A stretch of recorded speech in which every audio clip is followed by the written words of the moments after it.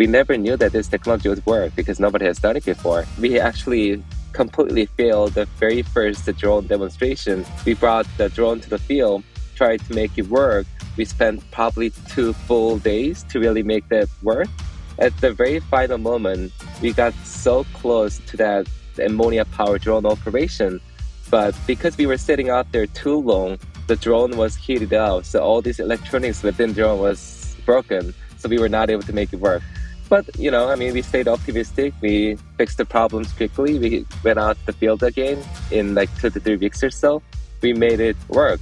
Accumulation of those experiences as you go through as an entrepreneur, that really makes you stronger.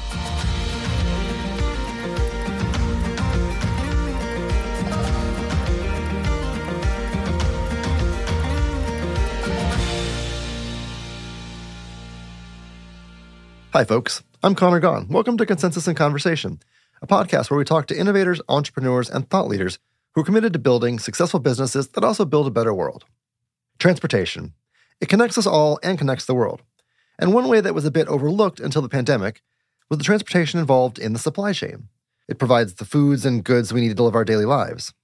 If we want a more sustainable future, it's going to be crucial to find a way to transport those things sustainably. And while EV technology is cool and expanding from cars to aviation, electrification does have its limitations. It's not ideal for heavy and long-haul shipping, especially maritime shipping, where the size of the batteries that would be needed to sustain a charge between ports would be prohibitively huge, which means that some of the most important work being done right now to reduce our global carbon emissions is being done in the field of alternative fuels. Our guest this week is a pioneer in this arena. Dr. Seonghoon Woo is the co-founder and CEO of Amogy, a startup focused on providing an emission-free, energy-dense fuel cell powered by ammonia. Now, not only is Dr. Woo a genius material scientist, he's an MIT doctoral graduate who's been a staff researcher for the Korean Institute of Science and Technology and IBM, he's also a self-taught founder. He went from helping make the incredible breakthrough that underpins Amogy's combustion-free technology to turning that breakthrough into a thriving company about to enter large-scale trials, only 3 years after starting. And he did all of this amidst the pandemic. Getting to chat with Dr. Woo and learning more about the potential of ammonia to decarbonize transportation was a fun science lesson. So let's jump into the conversation.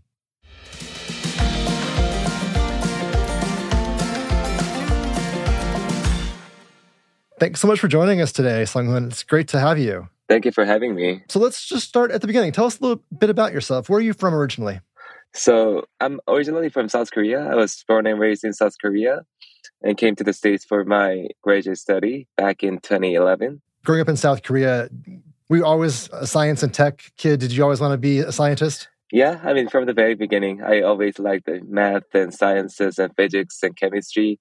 So I went to kind of the specialized high school in South Korea as well, focusing on the science and maths and technology.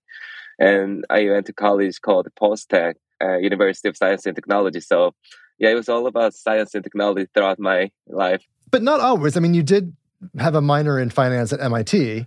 Was there a sense that maybe someday you'd want to go start a company or be an entrepreneur?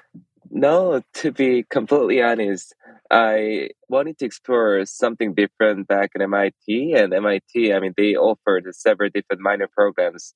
So yeah, I took the privilege of being at MIT by taking the opportunity. But back then, to be honest, I never thought I would be starting a company. Yeah. A lot of your time, a lot of your academic work, both collegiate and doctoral, I think was focused on material sciences, right? That is right. Yeah. So I'm curious, the overlap. Tell us how you kind of connect the dots from your work in material science to energy, to fuel. To be honest, my material science covers a lot of different topics. So throughout the PhD program, I worked on an area like the semiconductor physics. So after graduating from MIT, I also worked in the industry area, which is focusing on the semiconductor physics as well, including my experience back in IBM. Now working on the energy problem at the macro scale. But if you look at the semiconductors in those areas, and they're really focused on the nanoscale energy problems. So that's where, my interest was. And overall, I had a big interest in energy as a whole. We'll dig into the origin story too, and I'm sure we'll connect the dots there. But so you spent your time both here and in South Korea working in sciences, and you did some military service, but also as a staff scientist, right? So what was that like? Tell us about that experience. Sure. Still South Korea, you have to go to the military service as a man. So, however, if you have an advanced degree such as PhD, instead of going to an extra army, you can work at the national laboratories, contributing the development of the research of the country. So that's the pathway that I chose to go with. So after receiving the PhD from MIT, I went to a national lab called KIST, Korea Institute of Science and Technology, where I worked for 3 years while fulfilling that military duty. But I think it strengthened my knowledge of the fundamental semiconductor physics. Did your time working in the military, can you look back and see how it affected like either your leadership skills in business now or like anything that kind of you unexpectedly came away from that experience with? To be honest, that was the time that I got married with my wife and had a first kid come out. So it gave me the opportunity to really build a family and spending time with family, because I really never spent time with my parents growing up because I was always in different cities, in different countries.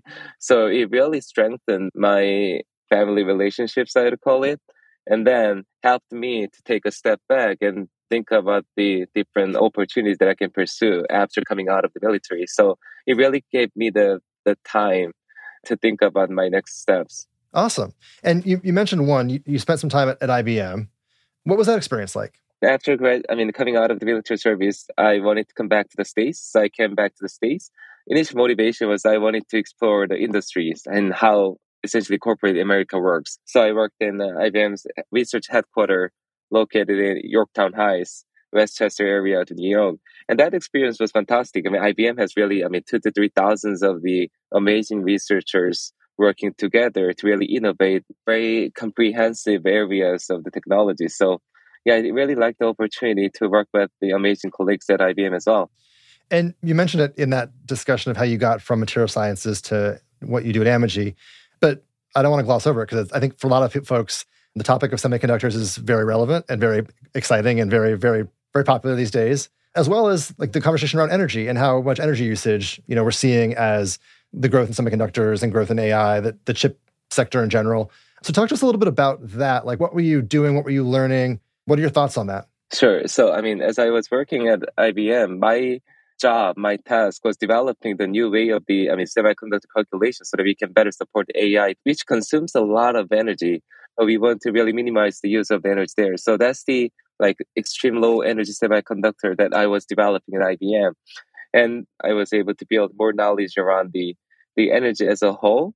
And also while working at IBM, of course, it was exciting, but at the same time, I wanted to do more exciting stuff. And that's the opportunity that I started thinking about. Maybe I can start my own journey as an entrepreneur, because I also had a chance to meet with a couple of people who were working together and went out to build their own companies, for example. So that's really the initiation of the thinking of building a company. So you're a scientist at IBM. Had you been working on an idea or did you start looking for an idea? Like, where were you when that moment hit? Like, okay, here's what I can do. Sure. Amogy started from 2020. So we had COVID. So in the middle of the COVID. So that gave me the time to think about the different stuff as well. So while working for IBM, but I wanted to do this new exciting journey, which is starting a company. So what I did during the time was really reaching out to the people that I knew, especially from the folks that I knew from MIT, because they were exploring the different industries. And then that really helped me to understand the bigger problem, the macro scale energy problem that we have to solve.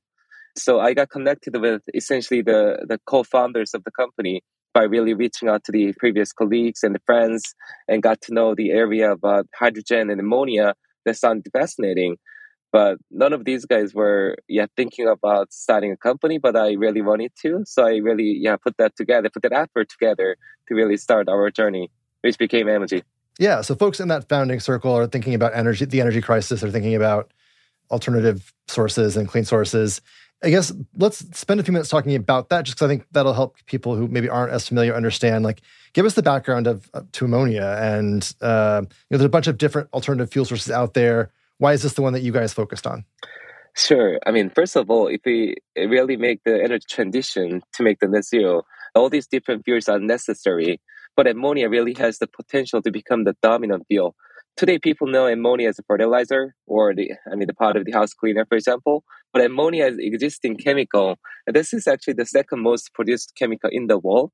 So because of the existing use cases, there are pretty well built infrastructures as well, longer than like 4,000 miles of the pipeline in the United States, 10,000 ammonia storage units, and 200 ports capable of exporting and importing ammonia as well.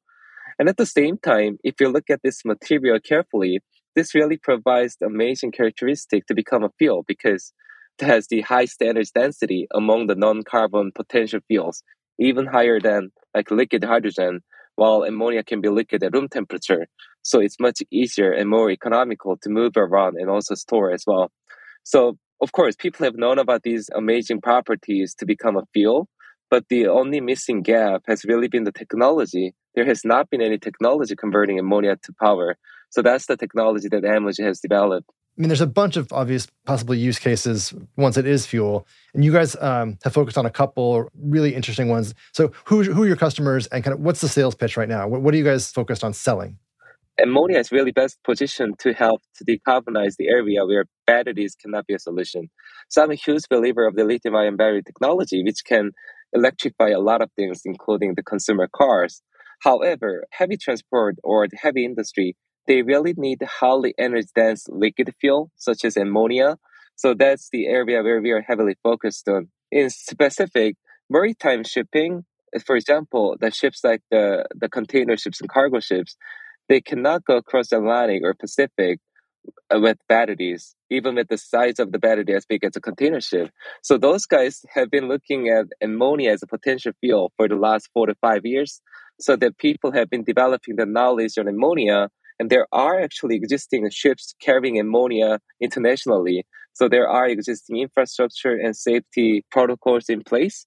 So because of that existing ecosystem, shipping is becoming the first industry for us to penetrate to. But we are going to be starting from the shipping by expanding to other heavy industries as well. And it seems like shipping is a low-hanging fruit, not just because they already have the infrastructure and they need the fuel capable of powering it, but also because it's one of the heavier polluters of emissions right now.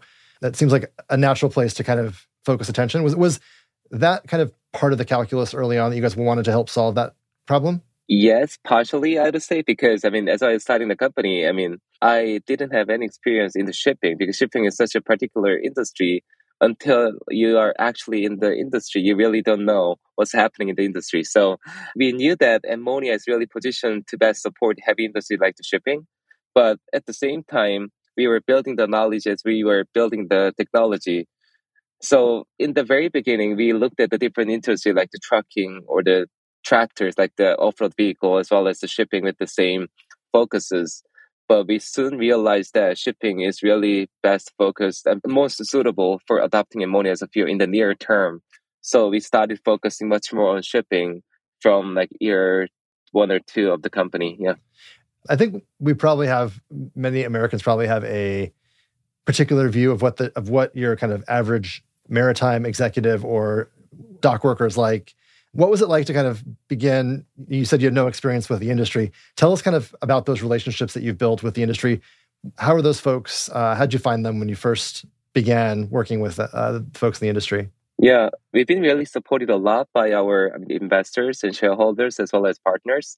So the introduction of the shipping goes back to the investment from Amazon using their climate pledge fund. So company in the very beginning, we demonstrated the very first the mobility, which was the ammonia powered drone. And then we were able to receive the funding from Amazon's climate pledge fund. And their ask and the vision of using this technology was clear from the beginning that they wanted to see this technology used for really cargo shipping and container shipping so that we can help them to reduce the operating carbon emissions.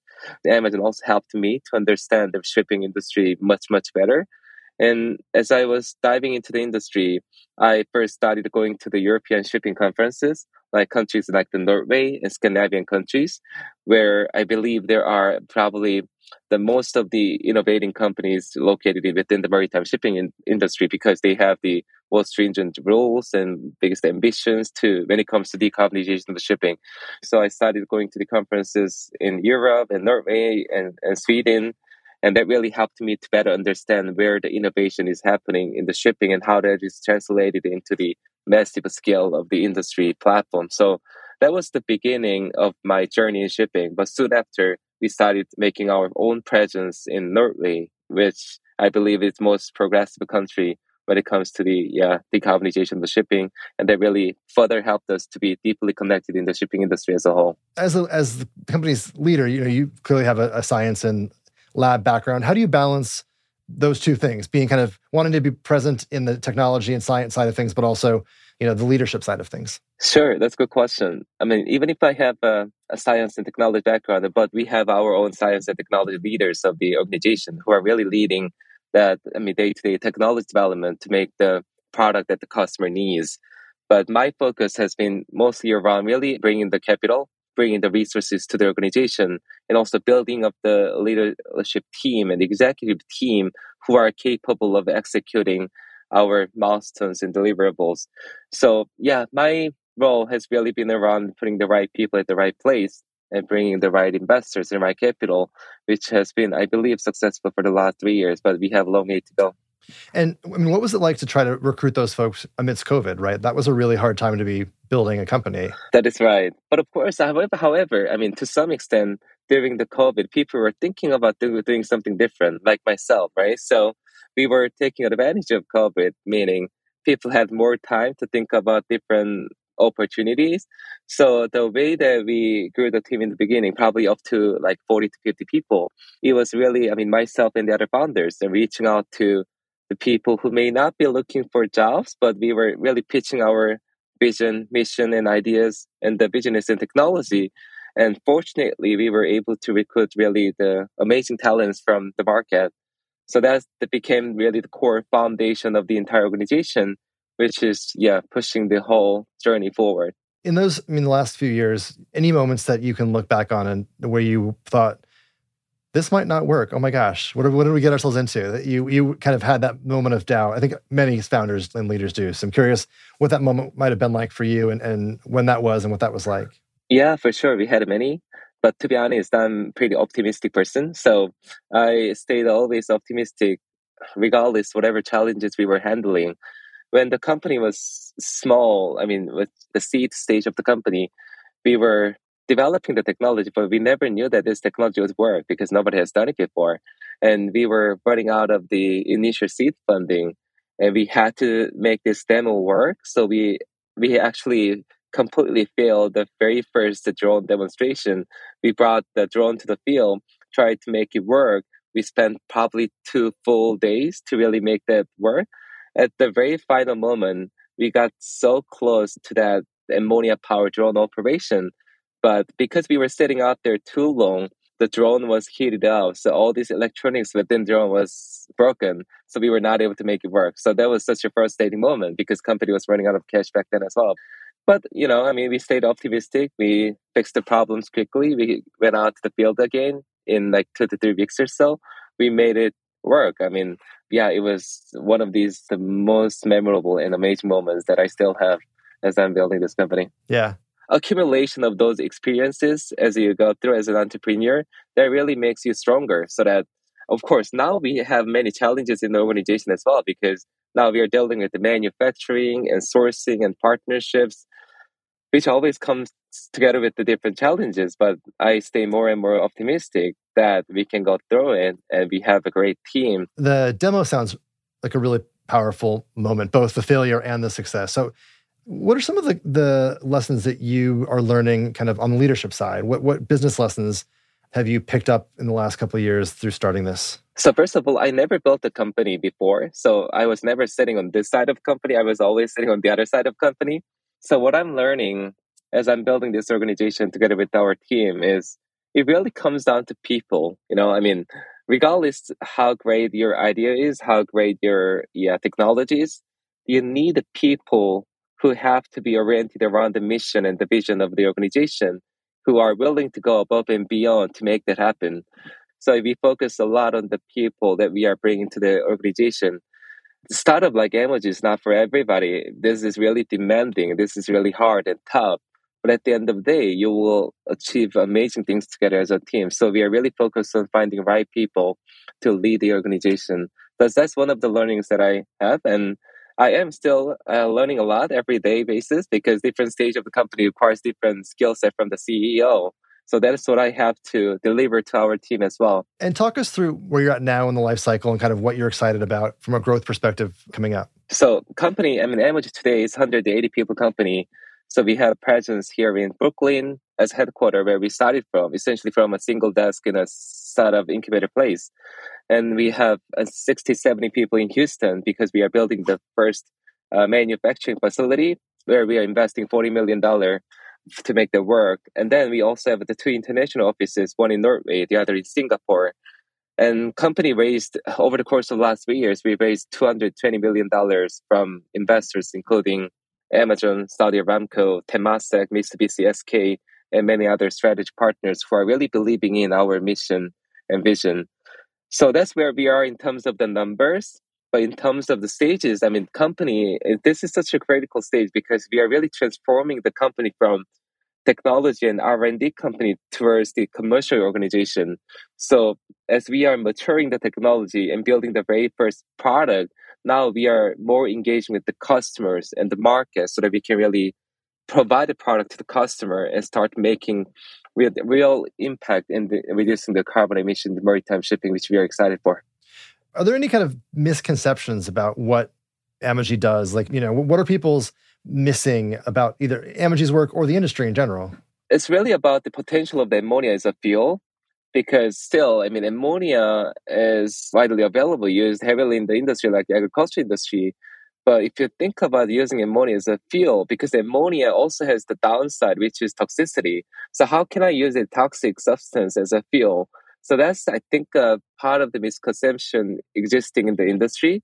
To be honest, I didn't know about ammonia either in the beginning. So when I started this company, what I first did as a leader of the organization is I actually went out to the field, like the Corn Belt, like the Midwest area. I went to the ammonia terminals in Louisiana to see what's happening with the ammonia today. And that really gave me the confidence because, that's the massive scale of the ammonia that people are handling everyday basis. So that really gave me the confidence that, well, this can be very well transferred to the fuel and the different industry, like the heavy industries. And that knowledge is not there yet. However, many industry stakeholders are building up that knowledge quickly. So now, there are more companies more bullish on ammonia as a fuel because they understand that safety mitigation and management system is already in place. And we've used it longer than 100 years in the industry. So that's probably one area I'm heavily focused on as well. So education piece is important. What's been the most successful part of educating people? Like what have you noticed resonates with folks? For you said just going down and seeing Louisiana and seeing the terminals kind of helped educate you, but you can't bring everyone with you to Louisiana. So what have you found has been the most successful aspect of the educational conversation with folks? Really, Amogy's demonstrations that have been the most powerful because we really physically demonstrated how ammonia can really power those mobilities like drones, tractor, truck. So our physical demonstration really helped them to better understand the use of the ammonia as a fuel. At your core, you're building something that will help transition the economy towards a cleaner fuel, cleaner economy. I'm curious what the company's view is towards sustainability. How do you guys think about sustainability internally, and what do you anticipate the biggest kind of decarbonization gains being? We are excited to see many of this sustainability technology coming out to the market, like the electric vehicles and the solar and wind, now offering even cheaper power compared to the fossil fuel, which is amazing. However, we also believe now we really have to focus on the hard to abate areas, like hard to decarbonize sectors, like the shipping or the power gen. Because, for example, shipping, they produce like billion metric ton of the CO2 every year. Just to help your understanding, that is equivalent to the entire CO2 coming out of Germany or Japan. So that's massive amount of the CO2. And also, we are shipping like 90% of all the products and materials using shipping. So it has to be there. So we cannot stop shipping. So that's how critical the problem is, how serious the problem is. Because if you look at the shipping industry, unfortunately, we have not made much of the progress yet. But that urgency is also being rapidly developed within the industry. So what Amogy sees is really using this kind of technology so that we can start decarbonizing hard to decarbonize industries, which have to be there so that we can truly make this planet sustainable. And Your process, I know, for generating power from ammonia is unique in that it doesn't utilize combustion. So without giving anything proprietary away, I'm curious if you could talk us through how it works and why it's a more sustainable way to do it. Sure. So as I said in the beginning, I mean, ammonia has high energy density, it's affordable, it's available, people have known about it. But the reason why we have not had any technology converting ammonia to power is if you think about using chemical as a fuel, you'd normally burn it to generate the power, like the engine. But ammonia, unfortunately, is not combustible. You cannot burn it. So the way to burn it is mixing ammonia together with diesel to make it combustible. Then you start generating greenhouse gas again. So our approach is instead of combusting ammonia, we use another chemical process called cracking, which is also called reforming. So there is a catalyst bed with the catalyst of Amogy, which takes ammonia, and that catalyst breaks ammonia to hydrogen, nitrogen. And then we connect this cracking right next to the fuel cell, hydrogen fuel cell, mature technology. Then hydrogen goes to the fuel cell to generate the power. Not combusting ammonia, there's no, other problems coming out of that emission front. So we can really provide 100% zero emission solution using this kind of technology. And also we can leverage the existing mature technology like hydrogen fuel cell to provide a mature technology to our customers too. It seems like you mentioned this early on too, really for net zero, it's going to take all these technologies, right, being used wherever we can. And I know hydrogen in particular is, there's a lot of research and development continuing in that. And if I'm not mistaken, there was 7 new hydrogen hubs received funding this weekend, I think, or last week. So talk about kind of your partnership with, on a macro scale, that industry and how you think about the progress of hydrogen as a technology alongside the progress of Amogy and the technology you're producing. Amogy's technology is essentially enabling the hydrogen economy because we are using ammonia as a hydrogen carrier, the way to move around hydrogen, because there has been a lot of focus on hydrogen for probably the last decade. There has been hydrogen like commercial cars, like Toyota Mirai is commercially available. Hyundai Motors have been making hydrogen-powered trucks, but those have not been able to penetrate to the market volume, not because of the fuel cell, because of the hydrogen, which is difficult to move around. Storage and transportation of the hydrogen is the fundamental issue. So, for example, we today produce hydrogen at $3 per kilogram. But if you go to the fueling station in California or Germany and France, you have to pay at least $25. So that like 7x and 8x gap is coming from the inefficiency, therefore expensive process of the transportation storage.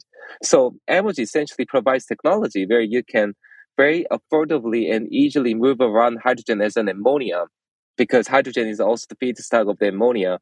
But you make the ammonia and move ammonia to the vehicle, and we break the ammonia to hydrogen locally.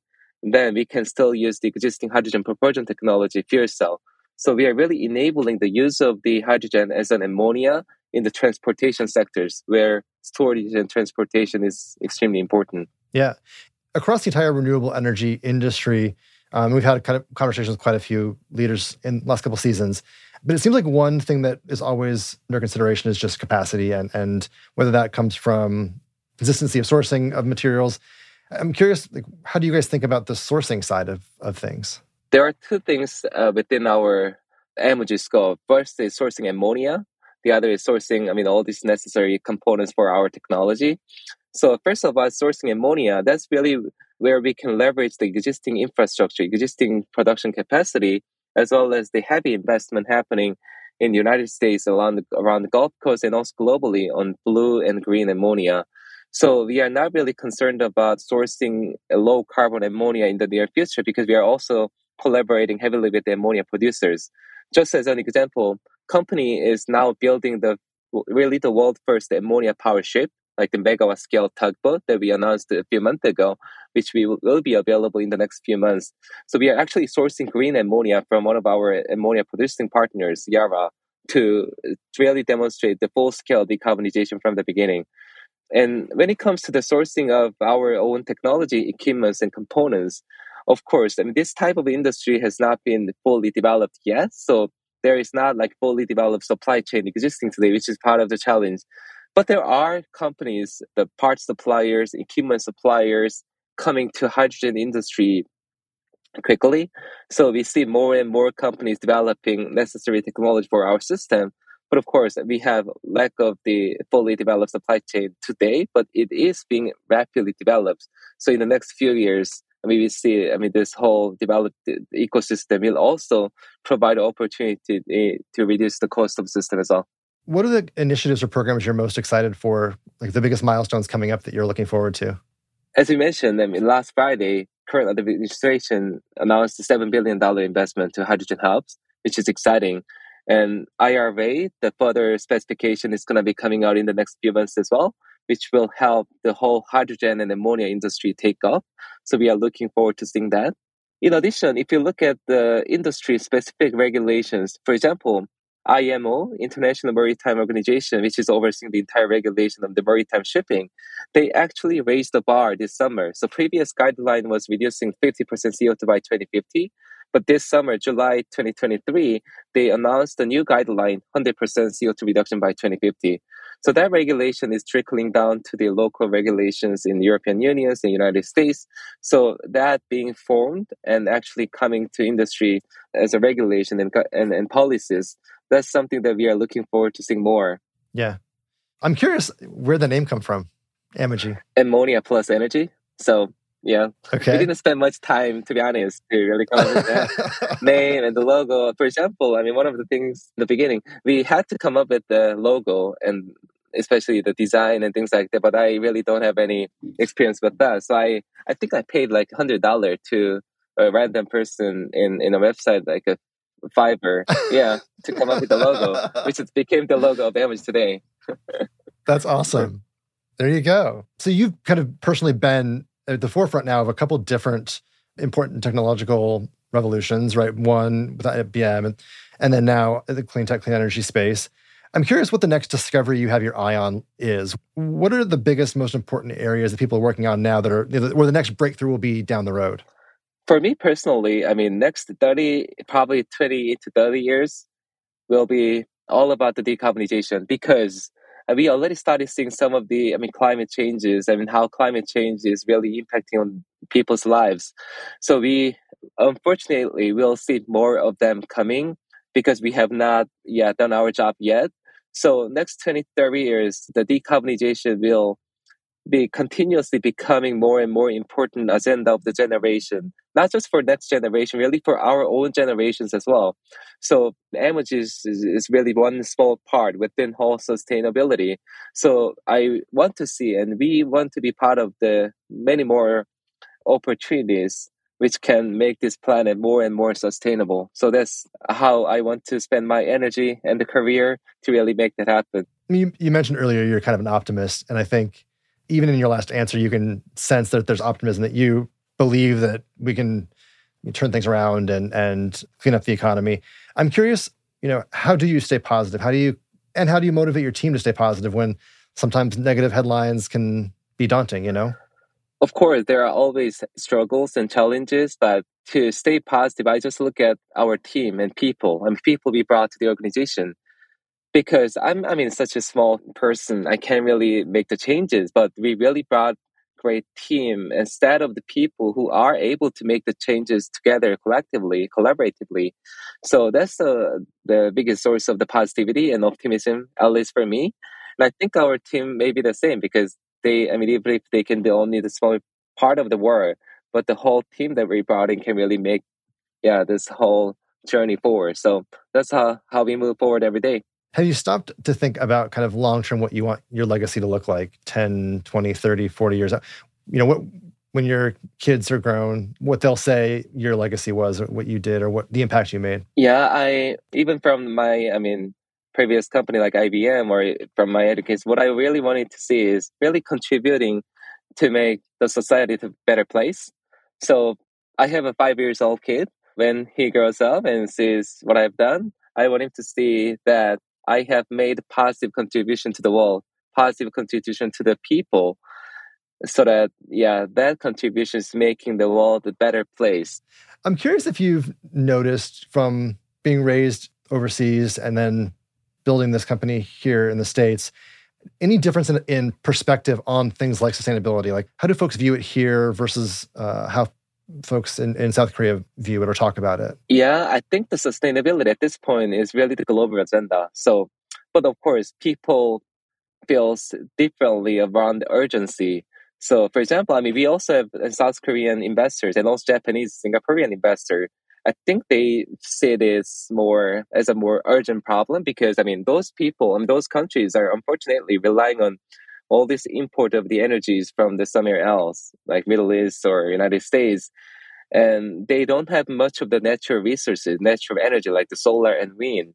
So that, brings more urgency to those countries, which is helping them to transition to more sustainable, like the energy or the sustainable countries as a whole quicker. But in the US, of course, we share the urgency, but we also have the capital and we have the, ability to make that happen. And it all comes down to, I would say, the collaboration. So that urgency coming from our East Asian folks can be shared within this community. Then we can build technology, we can manufacture technology to help them as well as helping ourselves in the States as well. It feels like there's been a couple of different evolutions in the American economic perspective on shipping in the last 5-10 years. We've had some labor situations that have forced onto people's minds for the first time. I'm curious how you would talk about the importance of shipping, in general to Americans who maybe previously it wasn't part of their consciousness on a daily basis. Shipping is such an important industry for United States and Americans because, most of the stuff that we use, where it comes from shipping, first of all. And also we have huge inland water connectivity, which we can leverage. We are already leveraging to move around our materials, products, and energies, all using the American-built ships, basically. So shipping is important. I think, at least within the industry, people acknowledge that. But we also have the different guidelines, such as Jones Act, for example. But to enable sustainable shipping, we really have to probably collaborate more tightly because Jones Act involves the regulators and policymakers to come together. So changing the industry to be the sustainable shipping will take additional effort in the United States within the American people. But at the same time, we can make that happen because, we also talk to Coast Guard every day. And they are really caring about the energy issues because once you're on the ship, you can actually see massive amount of greenhouse gas you are generating. So the education is being built rapidly. So we stay optimistic about making changes within states. Awesome. Where can folks learn more? If someone wanted to figure out more, see more, learn more, where should we send them? We have a website pretty well built with amogy.co, amogy.co. That is why our website. So our website has the materials, including what is ammonia, what is Amogy technology, and how this connects together with the industries. At the same time, we regularly publish the white papers. So we published the 2 white papers previously, and we are publishing the 3rd white paper. So more and more materials coming out. And Amogy website has really the all information you need. And if you're more interested, we are always hiring people as well.